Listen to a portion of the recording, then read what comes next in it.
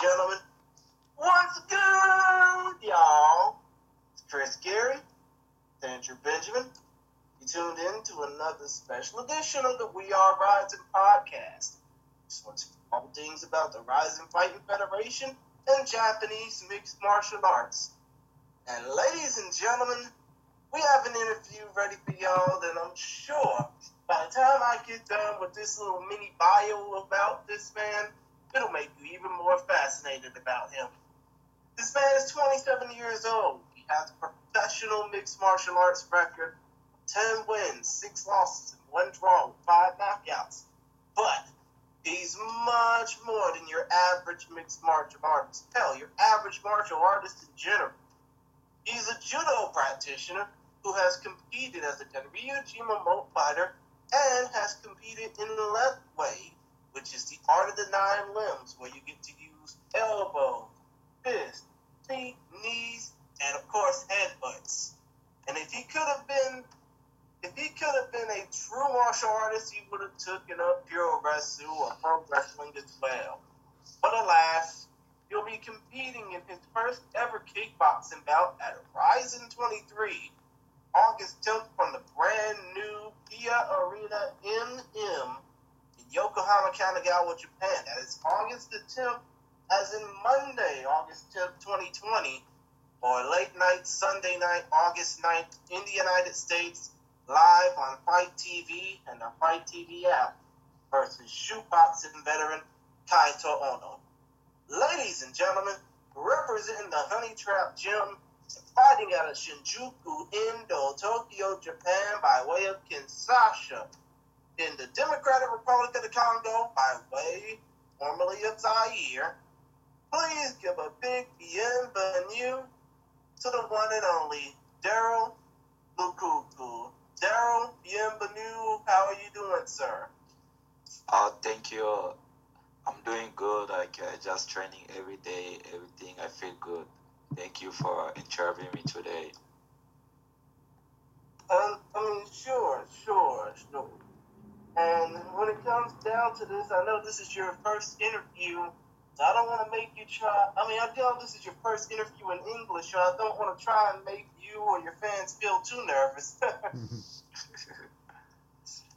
Well, that's my first interview in English, but I can speak English, but my English is not good, but I can answer many questions. If you ask me, I can. Understood. We're not gonna try and make you confused anymore. We're just gonna keep our, what am I trying to say? We're gonna keep things short, simple, and to the point. But the first question I want to ask is, growing up in the DRC, growing up in the Congo, knowing that you grew up in the same town as the famous Rumble in the Jungle fight between Muhammad Ali and I think George Foreman back in the day. Yeah. What was it like growing up, in that type of environment, formerly Zaire, now known as Congo as of 1998? Yeah, in Congo, first I can say, all my family, they was practice judo. My father was doing judo, my mom was doing judo, even my brother, my sister. And me too, I started judo when I was 4 years old. My father bring me every day to training. It was not easy, to train in Congo. Because in Congo, they don't have many material, training in Europe, training in America, training in Japan. It's not the same level. But I was training, hard training, way hard training when I was young and training judo every day. That was my life. I see. And as far as the world of judo goes, when it came down to how you started off in that sporting background, what basically led you to want to move out to Japan? Because I know that you obviously are from Congo, the DRC, but what led you to go out to Japan to want to live a better life? Okay, and the first I was like love martial art. I was doing judo. Judo was like my life, but when like I was seeing K1 Pride in TV in Congo, I was like, wow, that's good. I want to do this too. And my famous judoka was that time was Yoshida. I don't know if you know Yoshida. He was fighting. As in Hidehiko Yoshida? Yeah. And I saw he was judoka, and then he moved to Pride, and I was like, wow, I can do the same thing too. And I got chance. I was in national team in Congo, and we came Japan in 2010 for world championship, judo world championship. Yeah, I came with the team, and I do my fight. I lost the fight with the French guy, and then I told my coach, like, I want to stay Japan. I want to like change to move to MMA because that was my famous sport. Judo was like good, but I was like feeling to do MMA. And then I contacted Yoshida Dojo. I went there to start MMA first in 2011. I started my first training of MMA 2011. That was the story. Yeah. And when it came down to training at the Honey Trap Gym, obviously one of the original trainers there was the late great Noifumi Kid Yamamoto. But were you basically contacted to train over there, or did you just happen to stumble upon that particular group of fighters and say, hey, I got a fight coming up. I don't know if I want to make this a career, so can I train with you guys? Okay. The ready story for Honey Trap, he was like the member of Honey Trap. We came for Yoshida Dojo. Everybody training there, they came from Yoshida Dojo. We went like was training. They was like my senpai, like they was starting MMA before me and was training in Yoshida Dojo. And Yoshida Sensei, he was like moved to another business. He stopped doing like sponsoring gym. He was like, I have to close my gym because I gotta do another business. And then he closed Yoshida Dojo. And then the guy was like a five guy, and we go to make Honey Trap. And then I start like a sign contract with the guy, and we still like training even today. I see. And when it came down to, because obviously 17 times in mixed martial arts, so you basically had the feeling, well, actually, before long, I think it was like in 20, what am I trying to say? You basically fought almost nonstop from 2011 to 2016. MMA, straight MMA, but you made your debut doing Gunryujima moat fighting in July of 2016, fighting famous left-weight fighter Tun Tun Min. Yeah. And obviously you knocked him out, but did you feel any nervousness about going into that type of environment, representing judo against a guy in Tun Tun Min who obviously represents left-weight? Okay, it was like to be normal about that fight. I didn't like get the fight for Tutomi. It was like Tutomi, he was fighting. The counter was like he had to fight one Congolese guy who was leaving to South Africa, and the guy couldn't get visa to come Japan. And I was like, they contacted me like 3 days before. Dari, like, we need one guy to fight Garijima because, like, Tutomi don't have, like, opponent. But now he's in Japan. They're looking for some people to fight him. I was like, oh, ready? Okay, I'm ready. Anytime I can fight. But my coach said, like, yo, Dari, the guy is so fucking famous there. He was lightweight champion. I'm like, oh, yo, I was doing judo. My coach teaches me every time you have to be ready. Every time you're going to fight, if they say fight, I say, I'm going to fight him. In 3 days, they asked me to cut 5 kilos. I say, okay, it's okay. I cut 5 kilos, then I go fight Tutomi, and I beat him the one round. Only one round I beat him. And then he said, like, that was MMA style. It was not like my style. I'm a Malawi fighter. And I told them, yo, I beat you in the MMA still. Why not? Let's go fight Larry. I'm ready. I train you about Larry. Let's go have fight with Larry. And then we fight again in Larry. I see. And when it came down to fighting in Lethwei, I know that you fought obviously later in your career in Lethwei in Japan, but did you have to go over to Burma / Myanmar to fight Turkmen next? Yeah, but next, to me, like when we signed the contract to fight Larry, I was like training with one guy from France. He was kickboxing champion in France, and he was doing Japan K1. And I training with him like 3 months. Every day we was training day and night, 3 months like kickboxing. And the guy is like big than me. The guy was 102 kilo. 102 kilo. And he was training like a really hard training. He knocked me in the training. And he told me, like, yo, Dari, I can knock you here in the training, but I don't want you to lose with Tutumi. That's what was in my mind. No, I will never lose with Tutumi. Then we was training 3 months, hard training. Just in Japan, every day. And then I go fight Tutumi, but we had draw. He didn't win, I didn't win too, but it was good fight. It was a really good fight. I see. And as far as, when it comes down to you splitting up kickboxing, you're splitting up Lethwei, you're splitting up MMA, I mean, do you ever feel nervous going from one competition to another, training from one style or another? Or do you feel like, hey, this is natural for me. I'm a judo competitor. I'm used to fighting different styles all the time, so this is nothing.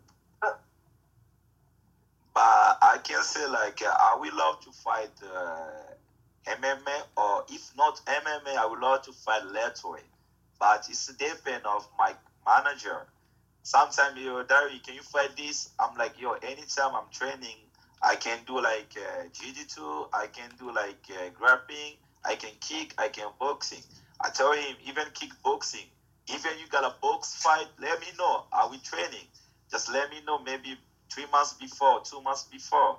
Are we training? If you say like, yo, Dari, you're going to fight boxing, are we training about boxing? If you say you're going to fight like kickboxing, I told him anytime I can move, I can change, just like training. If you say kickboxing, like now, I'm training every day about kickboxing. Every day I say learn kickboxing, and I will do my best to show people I can move to kickboxing too. I see. And Andrew, do you have any questions you would like to ask Mr. Lukuku? Yes, Mr. Lukuku. I would like to ask, so what is it like training in Japan? What is the training regimen like at your gym compared to where you were first started in the Congo? In the Congo, my gym in the Congo? Yeah, so what was the difference between training in Japan versus the Congo? If there is much difference. But it's like, what I can say, training in the Congo is like it's really different to training in Japan. In Congo, I can say people survive the training, but they don't have like what I can say. In Japan, like everything is normal. You can training after, you can get like food, you can do this. But in Congo, people survive. You training hard, but you don't have anything to go to eat. You don't have thing to make you like fit. But people like survive in Congo. You training hard, but you fight and they don't give you money. You fight for nothing. And like it's really different.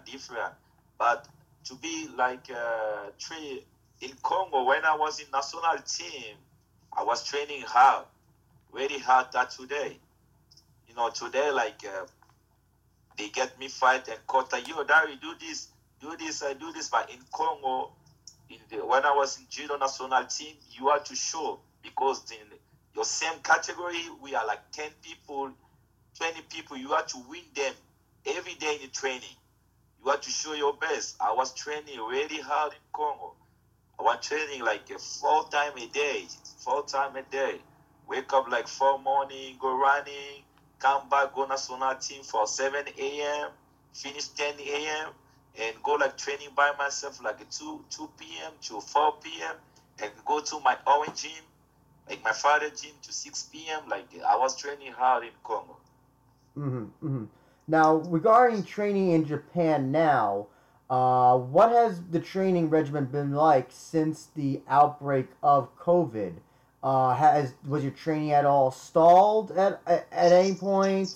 Were you able to to figure out a regular regimen to get ready for this fight? Can you just tell us a little bit about what it's like to train in Japan during this whole pandemic that's going on? But this moment to be serious, like 2 months I was training home, like 2 months, because they say like no people can go out. Even my gym was closed. I training 2 hours in my house, but it was like just physical training by myself. And I stopped going to the gym last month. But it's like training like no like before. Before was like a jiu-jitsu. We training like a contact, but now it's like a relaxed training because people like scared about COVID. Mm-hmm. Yeah, but I do like by myself, like a stand back. I hit stand back every day hard, but last week, like everything be like normally. Now we training like we can do like a really sparring from last week. But if you see the week before, I was like relaxed by myself, like running the park and eat the bike alone. But from last week, I start sparring from last week. Gotcha. And so let's talk about your Ryzen debut will be against Kaito Ono in a kickboxing match. Can you just tell us how did you feel when you got the call from Ryzen that saying that they wanted you to be a part of their one of their return shows? Yeah, when the first time I heard like Rising want me to fight, I was like happy because now like Rising is a big event in Japan, in the world. It's big event. And I was like, okay, I'm good. I'm happy to get me fight. When they tell me kickboxing, I was like, wow, why they don't give me MMA? Kickboxing, okay, is rising. Many people want to be there. Okay, how we do kickboxing. I training by kickboxing. And my opponent, Kaito, is champion. He's really champion in kickboxing. It's like his life is kickboxing. You know what I mean? Mm-hmm. He don't do MMA, it's kickboxing. And I told my coach, he's champion. I respect him, but I promise I do my best to not lose. And I watch his video like 2 times because sometimes I don't really like to watch my opponent. Like what them video make me scary. I don't really like that. But this time I was basically saying you don't. I mean, I'm sorry to interrupt. It's kind of my thing. But you're saying you don't like studying your opponents? Yeah. I don't really watch, but this time I watched Kaito 2 fight. It was like, wow, he's good. I see the still he fight, and now I'm training about him. Because he's kickboxing, I'm MMA. I have to adapt his style, and now I'm training about him. How I can go, how I can punch him, how I can move. Like now I'm training about him, and I hope like that's gonna be like good day before me. I will show people my best. It's gonna be a good fight, I hope. I see. And when it comes down to you getting the call from Ryzen, I mean, I know you basically talked about this months ago, but when you got the call from Ryzen, did you feel at least excited because of the fact that you were going to be fighting there, or did you feel, kind of nervous because you haven't fought in a while? I mean, I'm sorry for, trying to cut you off, but again, you haven't fought since December 21st. You haven't fought in a while, so did you feel at least nervous taking this fight offer? Yeah, when I got called for Rising, I was really excited. I was wow. Rising contact me to fight. I was really excited. Really was like I was really excited, pleased to get that call. And I told my coach, I will do my best to show Rising. That's not like just like a debut, but it's gonna be good debut for me and for the gym too. I told my coach. Understood. And as far as your training regimen has been since COVID-19, again, you mentioned this before, but even though you say you don't look at your opponents, you normally don't look at your opponent's film, and you did study a couple of Kaito Ono fights. I mean, Yeah. do you have any type of game plan set up to, try and prevent Kaito Ono from, finishing you off? Because he is not only a kickboxer, but a shoot boxer as well. And I know that you probably fought in shoot boxing, if I'm not mistaken, right? Yeah. And what I can say, I don't really like to watch my opponent, but when first time when they say like you fight Kaito, I was like, okay, how we win? But my coach sent me the video. He told me, yo, Dari, why this fight? Don't do you gonna win? Just watch this fight. And I watched the guy. I was wow, the guy is good and he's champion shoot boxing, and he's a ready fighter. It's like he don't give up. He came to fight. And I told my coach, okay, I watch this, but I don't want to watch this again because it's gonna make me scary. Every day I was thinking, I'm going to thinking about him, and I don't want to thinking about him. I just watch his style. Okay, let me training, and you can watch that every day, and that teach me, Dari. He felt like this, and I can move like that. But me, I don't want to watch again because sometimes when I watch my opponent, like every time it comes to my head, I can sleep like I think like I'm fighting with them in my dream. That's why I don't want to watch my opponent. But I will do good. Understood, dude. And when it comes down to, potentially your future with the promotion, I know you probably wouldn't like to look ahead. I mean, we normally talk about this, myself and my podcast partner normally talk about this with other fighters, but, if you manage to perform well against Kaito Ono, do you see yourself fighting more often for Rising or fighting in Grachan or Deep? Okay, and actually in Rising, I got two contract. Yeah. Actually, yeah, I got one. They say like one you fight kickboxing with Kaito, and the next you're gonna fight MMA. Okay. My apologies. Yeah, it's okay. Like they say like fast because I'm MMA, but they put me in the kickboxing. It's like my chance. But if I do good, I can like continue to do kickboxing. But they want me to do kickboxing and then MMA. Because like we don't know what's gonna happen. They say like maybe kickboxing, maybe if you lost, people they will say, okay, he's the MMA. Why you put in the kickboxing? That's why they gave me two chances, like to fight kickboxing and to fight MMA. I got a two contract with them.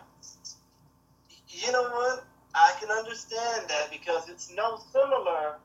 And Andrew, you probably remember this. It's no similar to something that happened with Yusaku Nakamura, who was put in a blind spot when he was facing off against Tenshin Nasukawa back in, I think, 2018, February or April or May of 2018. He fought in kickboxing against Tenshin Nasukawa, obviously got knocked out. And he was supposed to be fighting. Then he fought later on in his career for Rising against an MMA fighter, if I'm not mistaken. Right, Andrew? Yeah, that was that tournament that they had, that kickboxing tournament. That Tenshin went on to win, and basically made mincemeat out of Yusaku Nakamura. Exactly. Yeah. And obviously, Yusaku Nakamura went on to face off against, later that year, Manel Katie, and lost via rear naked choke, but he came back last June and beat Tiger Muay Thai via decision. So you're pretty much being put in the same position. Oh, and by the way, Nakamura is supposed to be fighting on the same card as you as well, even though y'all are in two completely different weight classes. Yeah. I can see the story. I know about the story, but I don't know. It's really different about me because I don't know what's gonna happen if I show good fight in kickboxing. I don't know what's gonna happen. You know what I mean? And my manager say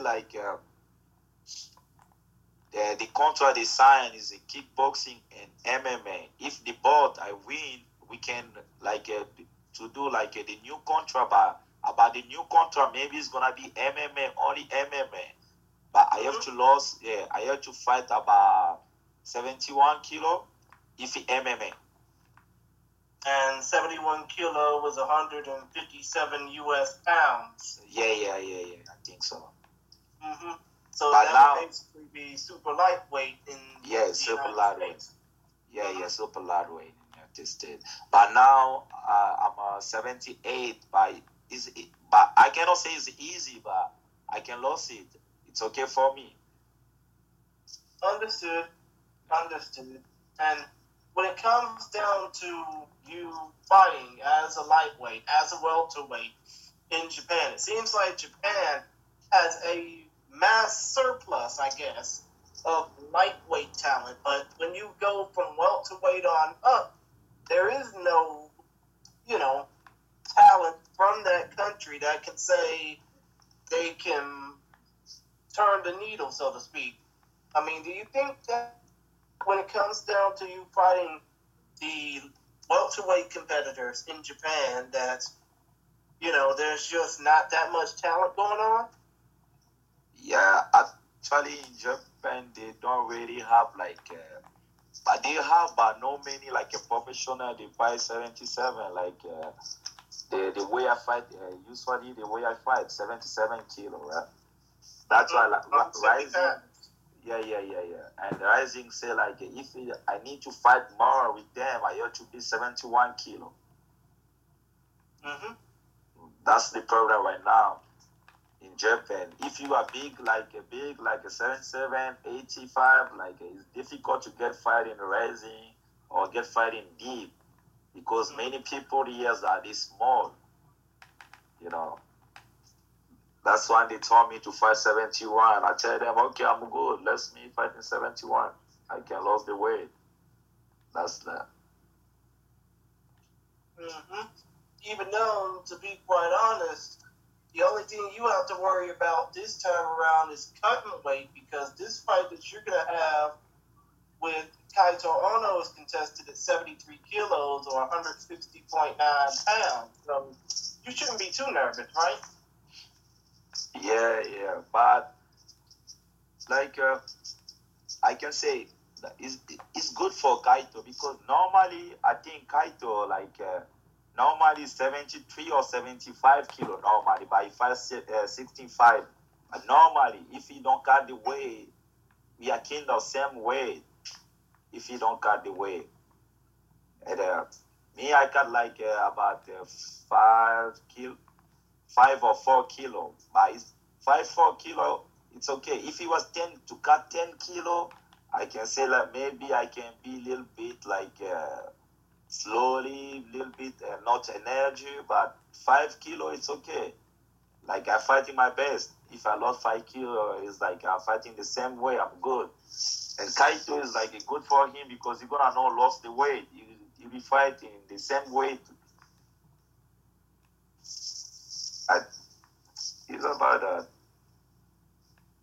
Right. I mean, I can understand that because it's going to be easier for him to bulk up in weight than it will be for you to drop down, obviously. Yeah. But now, steering away from your fighting career, Andrew normally asks this question upon most of his guests, but when it comes down to what you like to do away from fighting, what is it that you like to do for fun, so to speak? Oh, one more time, please. When it comes down to hobbies and activities away from the world of fighting. What is it you like to do for fun? What I like to do to fight? What do you like to do for fun, recreational activities? When you're not fighting, Daryl, like what do you like to do in your free time? What is it that you like doing? Oh, okay. My free times, if I don't really fight, my free time, like, I'm with my family because I got two kids. My wife sometimes, like, bring them to the park, enjoy with my kid. And actually, when the COVIDs come out, I just buy PlayStation, stay home, play with them. Just like I do, like that. Like free time, like when I'm free, I'm with my family. What are you currently playing on PlayStation with your family? Yeah, like you can order online. Like some Japanese company, you can order buy application and they bring it home. Oh, okay. Yeah. Well, I'm curious. What does your family think about you fighting? I don't know how's the wife feel that you beat people up for a living and also get punched in the face for a living. What I can say, what I'm doing for my free time with my family. Well, no, what does your family think about you? Basically, what he's trying to ask is, when people find out that you're a fighter, what's their reactions? Okay, I'm like, when people like, oh, you fighting? Yeah, I'm like, oh, yeah, I'm fighting. In Japan, you have to be like, when people, they know you fighter, you have to be more respect to them, to give them more respect. Like, oh, thank you, I'm fighter. Some people come like take picture. I'm like, okay, anytime you can take picture, you have to be like more relaxing because like Japan style is really complicated. Like if you say like, oh, I'm fighter, I don't want to take picture, and they will put in the social media, oh, diary is bad, blah blah blah blah blah blah. But that's why in Japan, man, if you see many fighter, they don't want to show them private life. They don't really want to show that because Japanese system is complicated. If people, you are not to tell people you fight about. If they find, you have to give them respect. Oh, thank you so much, thank you. Just be relaxed with them. Like I'm like that.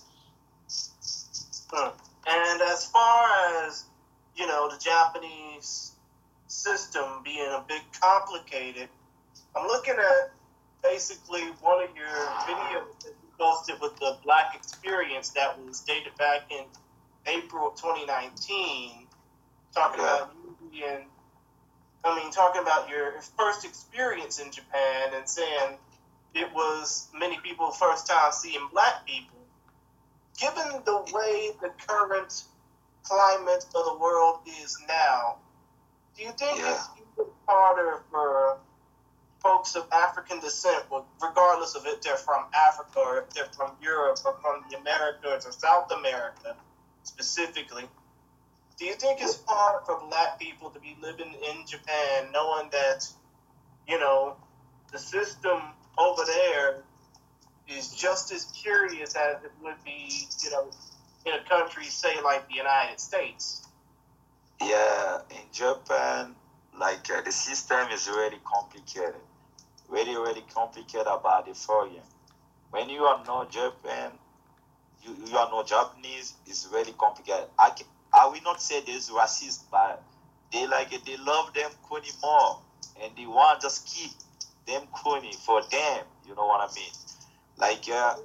For example, if you foreign, before you get apartment in Japan, you have some Japanese people you have to sign for you for guarantor. You cannot sign by yourself. So basically, it's like you can't even go out to places by yourself without getting looked at differently, right?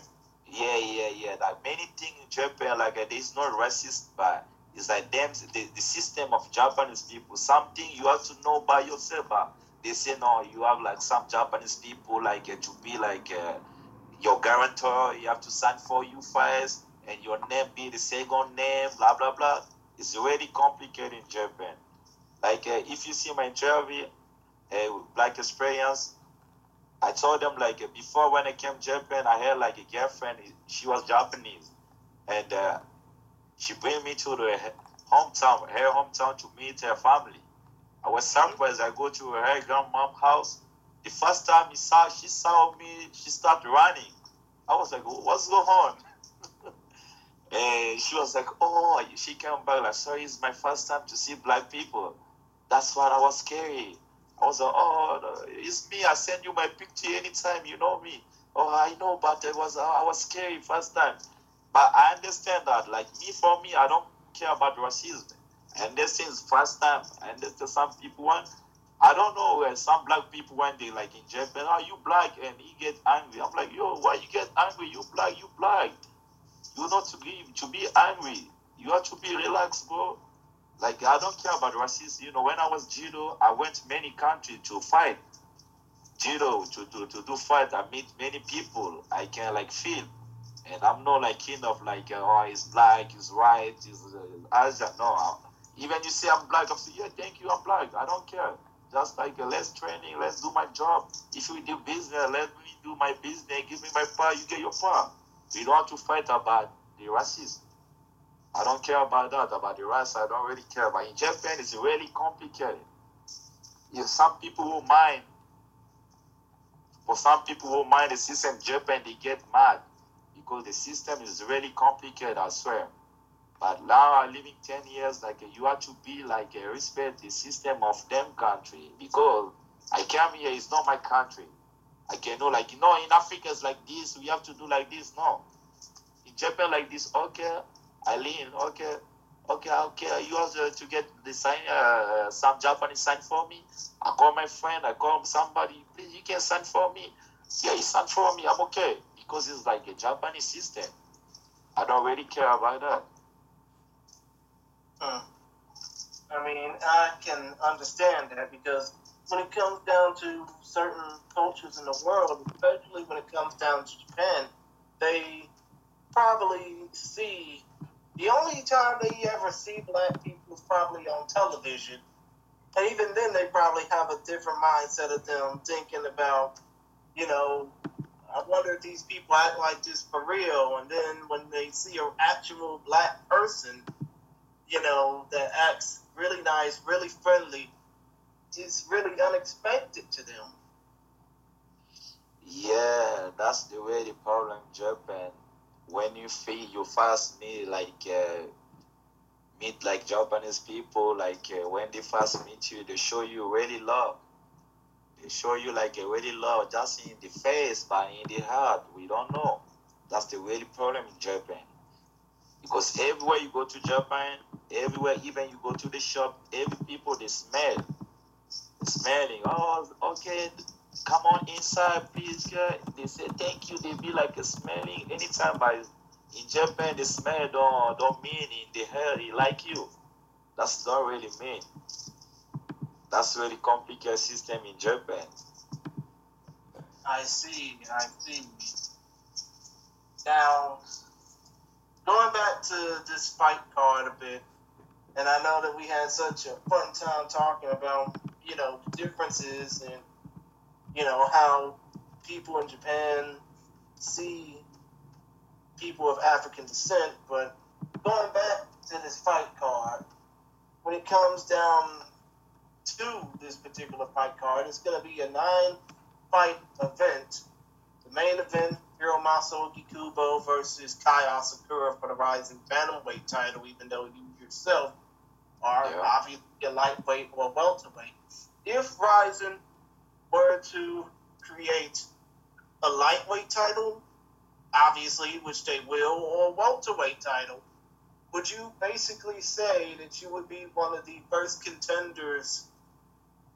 If they decide to keep you around, would you say you would be one of the first contenders looking to vie for that world title and obviously bring a world championship to the Democratic Republic of the Congo? Okay, I can say about to be like if you see Kei Asakura and you see his brother, back to the day 2012, he was training together before they start rising. We was training together before they start rising, and Me, when I get pro, and it was amateur, to be serious. It was amateur. When me, I get pro fast, my first fight pro, a Sakura brother, he was amateur. He was fighting, the name of event was Outsider. I don't know if you know that. He was fighting. I think I remember that event. Rings the Outsider. Yeah, that was amateur event. And that time I was fighting the Deep. He was training the same, but he was not now. Now this the top. Now a Sakura brother is the top. By that time, to back, he was like me. I was pro. He was amateur. But sometimes was training together. I gave them respect. He was strong. But now the training, when they put them in rising fast, they do the best. The training hard more than before. That's why they came on the top. And I can say it's not like to stay easy to be champion, like one day to rising. And that's gonna be my first time. I was training hard more before, like I training before. Now I'm training hard to show. And one day, I dreaming to be champion one day in the rising. Like like a K, like a Sakura brother. It was like when you are the amateur, you training like amateur. When you get champion, you training like champion. You training more than before. That feeling coming out. That's why my feeling now. The boom in the rising, I will do my best one day to get to be champion. That's my dream. Like I'm training hard. I promise people like I'm going to training hard more than before. One day I can be champion in rising. That's the dream. I don't come to the rising just like okay, fight. You lost, win, lost. No, I wanna be serious to win, and to be the champion. That's my dream. Right. Understood. Sorry, now, as far as your upcoming fight goes against Kaito Ono, I mean, let's just say if he were listening to this podcast right now, even though he can't really understand us and we really don't understand a lot about him, but if Kaito were listening to this podcast right now and hear you say all this stuff, what would be the main word you would say to him in order to get the people excited? Yeah, I can say to the Kaito, if he listen this interview, I can say he have to train hard because he gotta have good fight. And the fight he never had before. He gotta have good fight. I promise. He have to train hard. That's the whole. I don't want to say many things. You have to train him because you gotta have good fight. Very hard fight.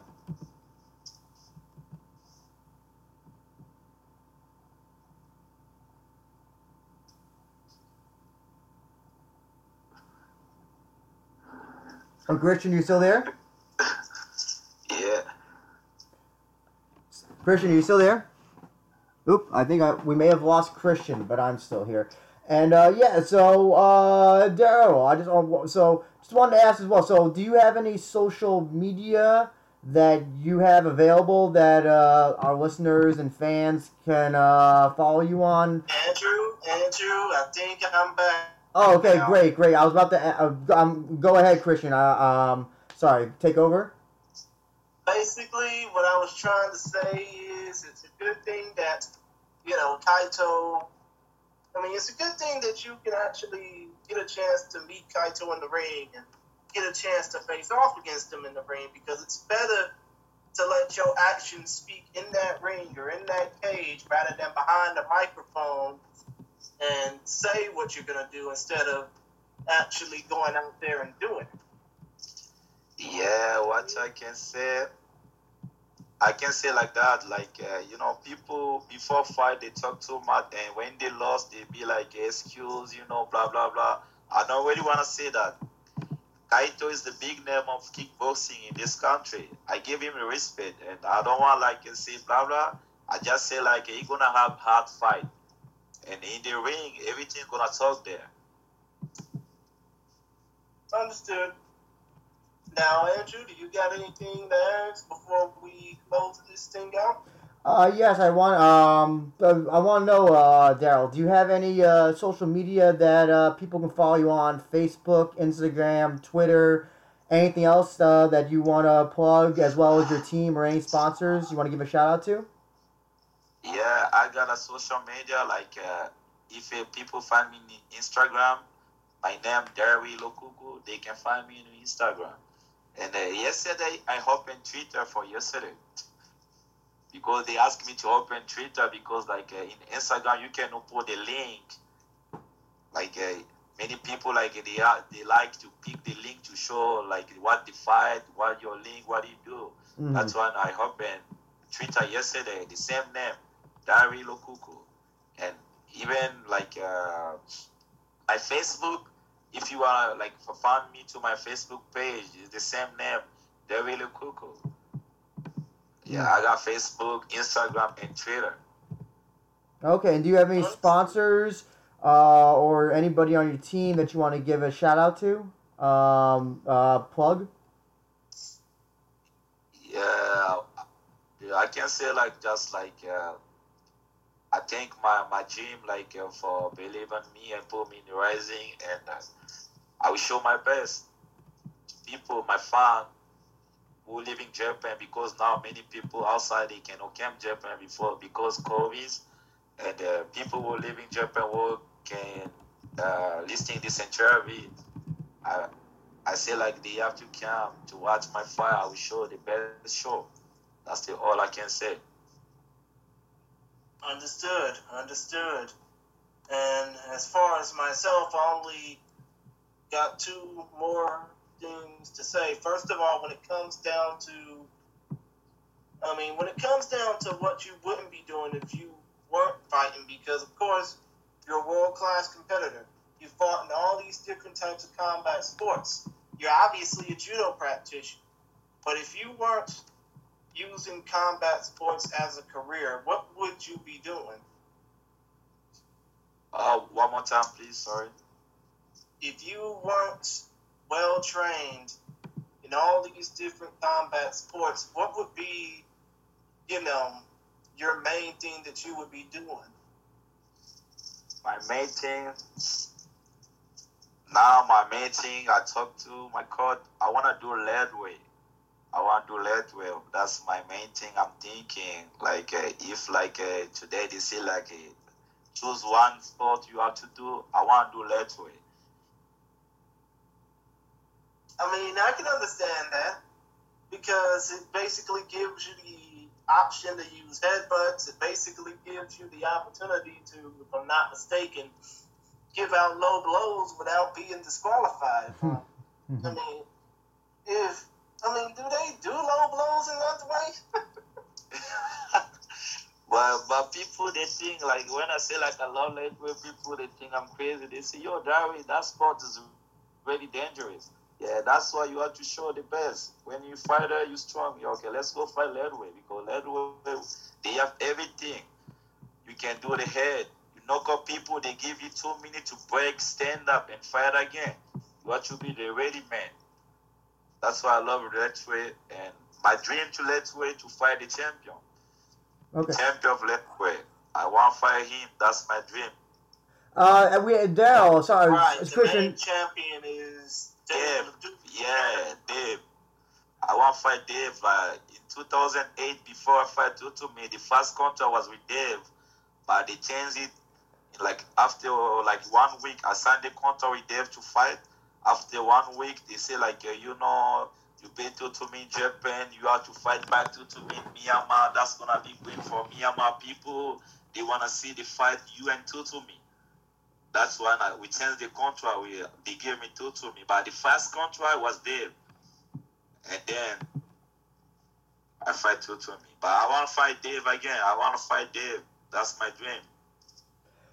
Christian, sorry to interrupt. We actually just got 3 questions, but we already asked one of the questions. We got a few questions from a listener. You know what? Go ahead and ask all of them. Sure. Gentleman's Combat at Gentleman's Combat on Twitter. He asked about the COVID and training, but we already talked about that. He also asks, I see you've competed in a bunch of rule sets. What is your favorite rule set to compete in, Daryl? Can you please talk a little bit? Sorry. One more time, please. Sorry. So you've competed in a bunch of rule sets. MMA, left way. You've competed in with many combat sports that have different rules. What is your favorite rule set in a combat sport that you've competed in so far? I can say like maybe MMA. Okay. Yeah. What about MMA rules do you like the most? Is it just because there's a lot more you can do? In case of Ryzen, you can do soccer kicks. Is that do you like the because you can do more in MMA? Yeah, MMA rule I like you can draw people now and you can start like punch. But in kickboxing, you cannot do when people fall down. You have to keep away to make him stand up. But in MMA, even people's downstairs, you can punch him. You can do everything. That's why I like MMA style. Gotcha. I like, yeah. Mm-hmm. The third question that he has is: given that Kaito is a shoot boxer mostly, do you think he'll be helped? Do you think you'll be helped or hindered by the K1 rule set? So is he basically asking is since Kaito mostly does shoot boxing, not kickboxing, do you think that rule set will help or hinder or hurt Kaito? Yeah, but now I'm training about Kaito. He got a lot of technique. Mm-hmm. He got a lot of technique because he's used to the sport. He do that every day. He got a lot of technique. But me, I'm training to fix my body, to be more strong. Don't move too much. Just focus about him. Punch strong, not check punch. No, I'm gonna do the strong fight. I don't wanna move I wanna just my punch go to knock him out. I don't want to do many combinations because if I do a fight like him, many technique, maybe he can touch me a lot because he know his sport. That's why now I'm training to fix my punch. Everything I punch is gonna get hard. That's the fight I'm gonna show people. The very hard fight. Mm-hmm. Gotcha. Understand. Christian, I'll pass it off to you. I think you said you had one more question you wanted to ask. Yes, one more question. Is there anything that you would like to say to your fans who are going to be either seeing you for the first time or for those outside Japan and outside of Africa who will probably be wondering just who you are for the first time? Yeah, for the first time, I can tell my fans who gonna support me. They have to give me a chance to show them my first fight in Rising. They have to give me their chance. They have to give me a chance. That's all I want. Give me a chance and I show them and they will like the fight. That's all I want to say to them. And I respect them support. And for them, I'm training hard to show good fight. Okay. Fair enough. And just to let y'all know that Ryzen 22 and Ryzen 23, aka Ryzen 22 starting over and Ryzen 23 falling over, will take place from the Kia Arena MM, the brand new Kia Arena MM in Yokohama, Kanagawa, Japan, August 9th and 10th, live possibly on Fight.tv and the Fight TV app. If anything else change, I'm pretty sure that myself and Andrew Benjamin will let y'all know in a future edition of this podcast. But other than that, Daryl Lokuku is going to be facing off against Kaito Ono on the second day's card, the August 10th card versus Kaito Ono in a kickboxing bout, the first of 3 kickboxing bouts on that particular card. But still, if it's on Fight TV, be sure to check it out. Be sure to order it And be sure to let the Fight TV masses and the Rising masses know that you want to see more Rising. Hashtag fight like you mean it, of course. But other than that, Mr. Cuckoo, it's been fun talking with you. We wish you nothing but the best in your future success. And we hope that you and Kaito Ono do well and rocking the house down on August 10th. Okay, thank you so much for interviewing me. Thank you so much. Thank you very much, Mr. Lukoku. We appreciate it. We're looking forward to your fight. Thank you, guys.